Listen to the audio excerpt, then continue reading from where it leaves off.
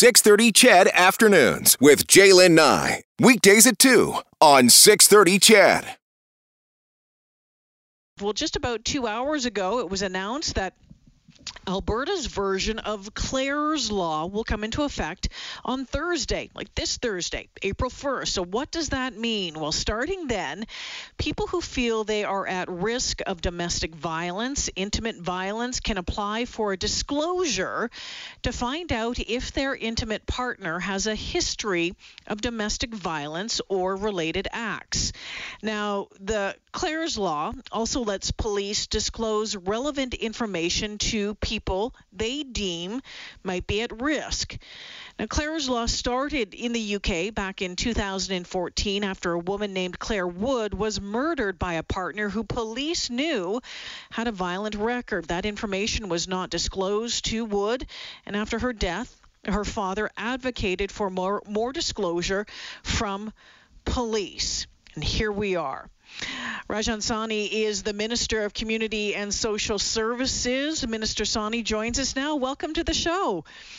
Hi there, Jaylen, and what a great introduction to Alberta's version of Clare's Law. Thank you for that.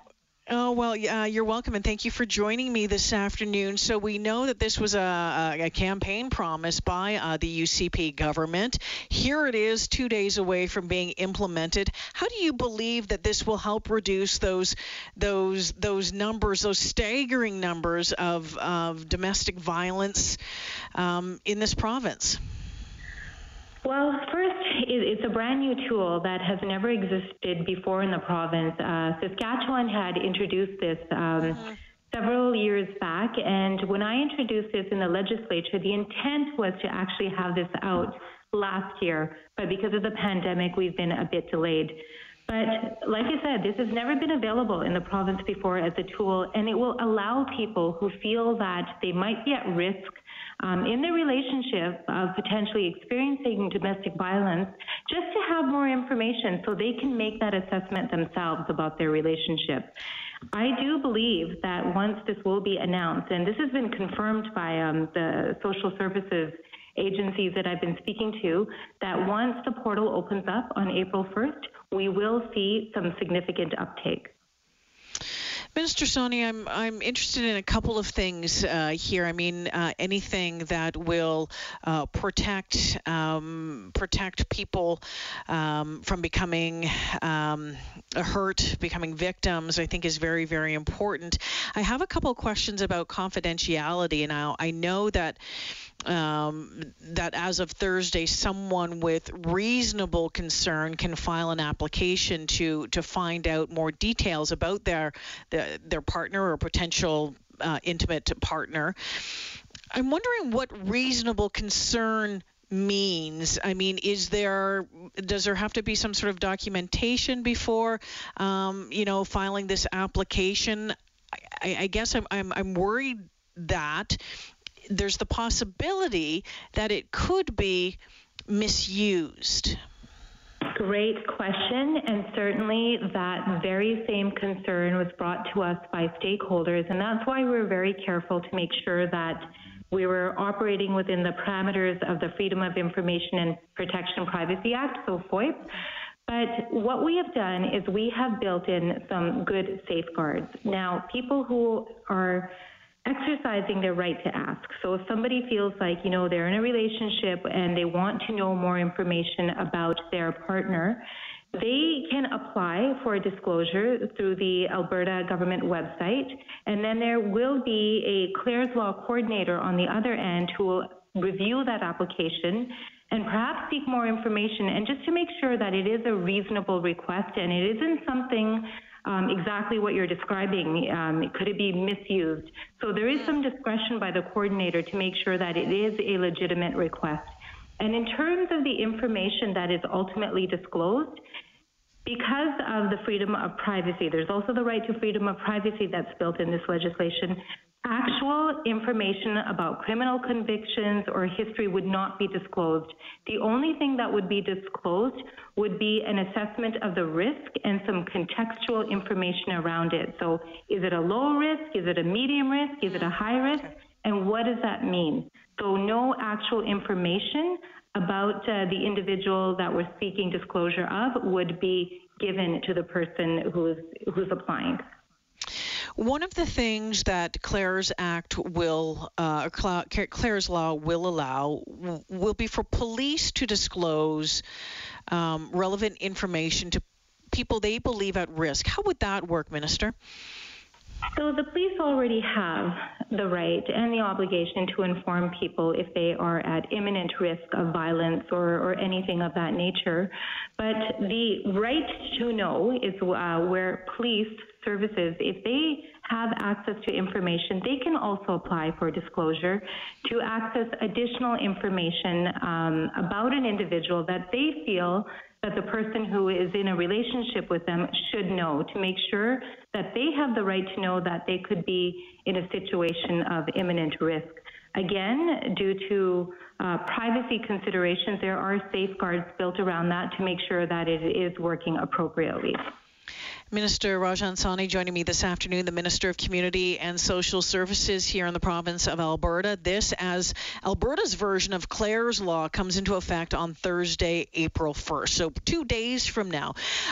Minister, I know that there have been some concerns in Saskatchewan that the RCMP there have not been using this or not been accessing it like maybe it was hoped, because they're saying that they were federally regulated, not provincially.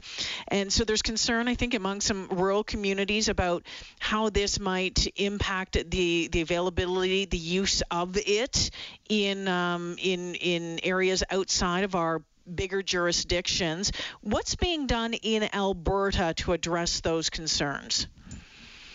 Thank you. And those are valid concerns because obviously, as you've just said, we've seen some reticence from the RCMP. And I know that in our stakeholder engagement with police services, there were a number of concerns that were brought up, but ultimately everybody across the board that we engaged with was supportive.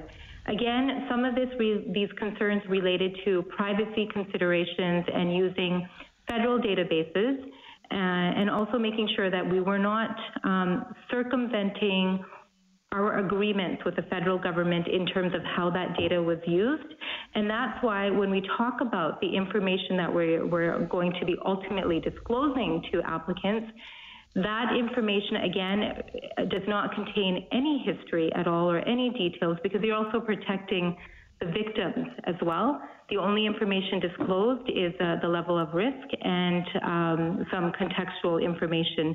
So that little piece was a part of the reticence from the RCMP in terms of how are we using this data and are we using it in an appropriate fashion that complies with our agreements with the federal government. So the Alberta RCMP on board? Yes, they are. Okay. Before I let you go, because I'm sure you have a busy schedule this afternoon, Minister, I know that there have been some other, critics of Clare's laws, just concern about, just really how much it will reduce overall domestic violence rates. There have been some that have said, victims, the biggest barriers that victims face are finding housing and what to do if they have children. I know in the last provincial budget, the funding for shelters across the province held pretty firmly, which was great to see. But what about things like more first stage shelters in this province, a place where where people could turn to and make sure that they're not chock full all the time, that we have the room for women and kids or men, whomever, to turn to when they need it?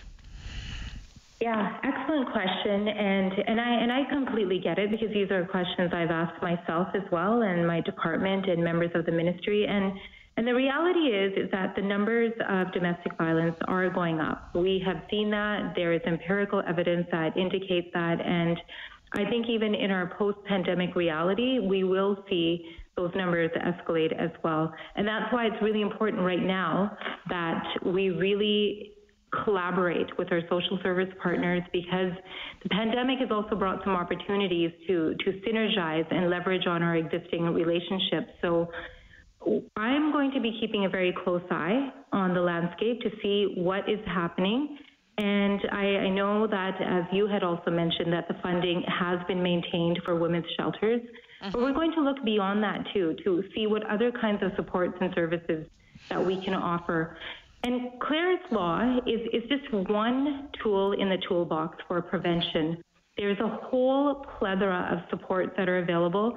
And you know what? I think this pandemic will also reveal to us some additional opportunities that we need to pursue to make sure we can get supports available to those who are experiencing domestic violence. So I guess to summarize exactly what I'm saying, there's a lot to learn. There's some opportunities. But as government, I'm committed to making sure that we do whatever we can to ensure that those supports are available.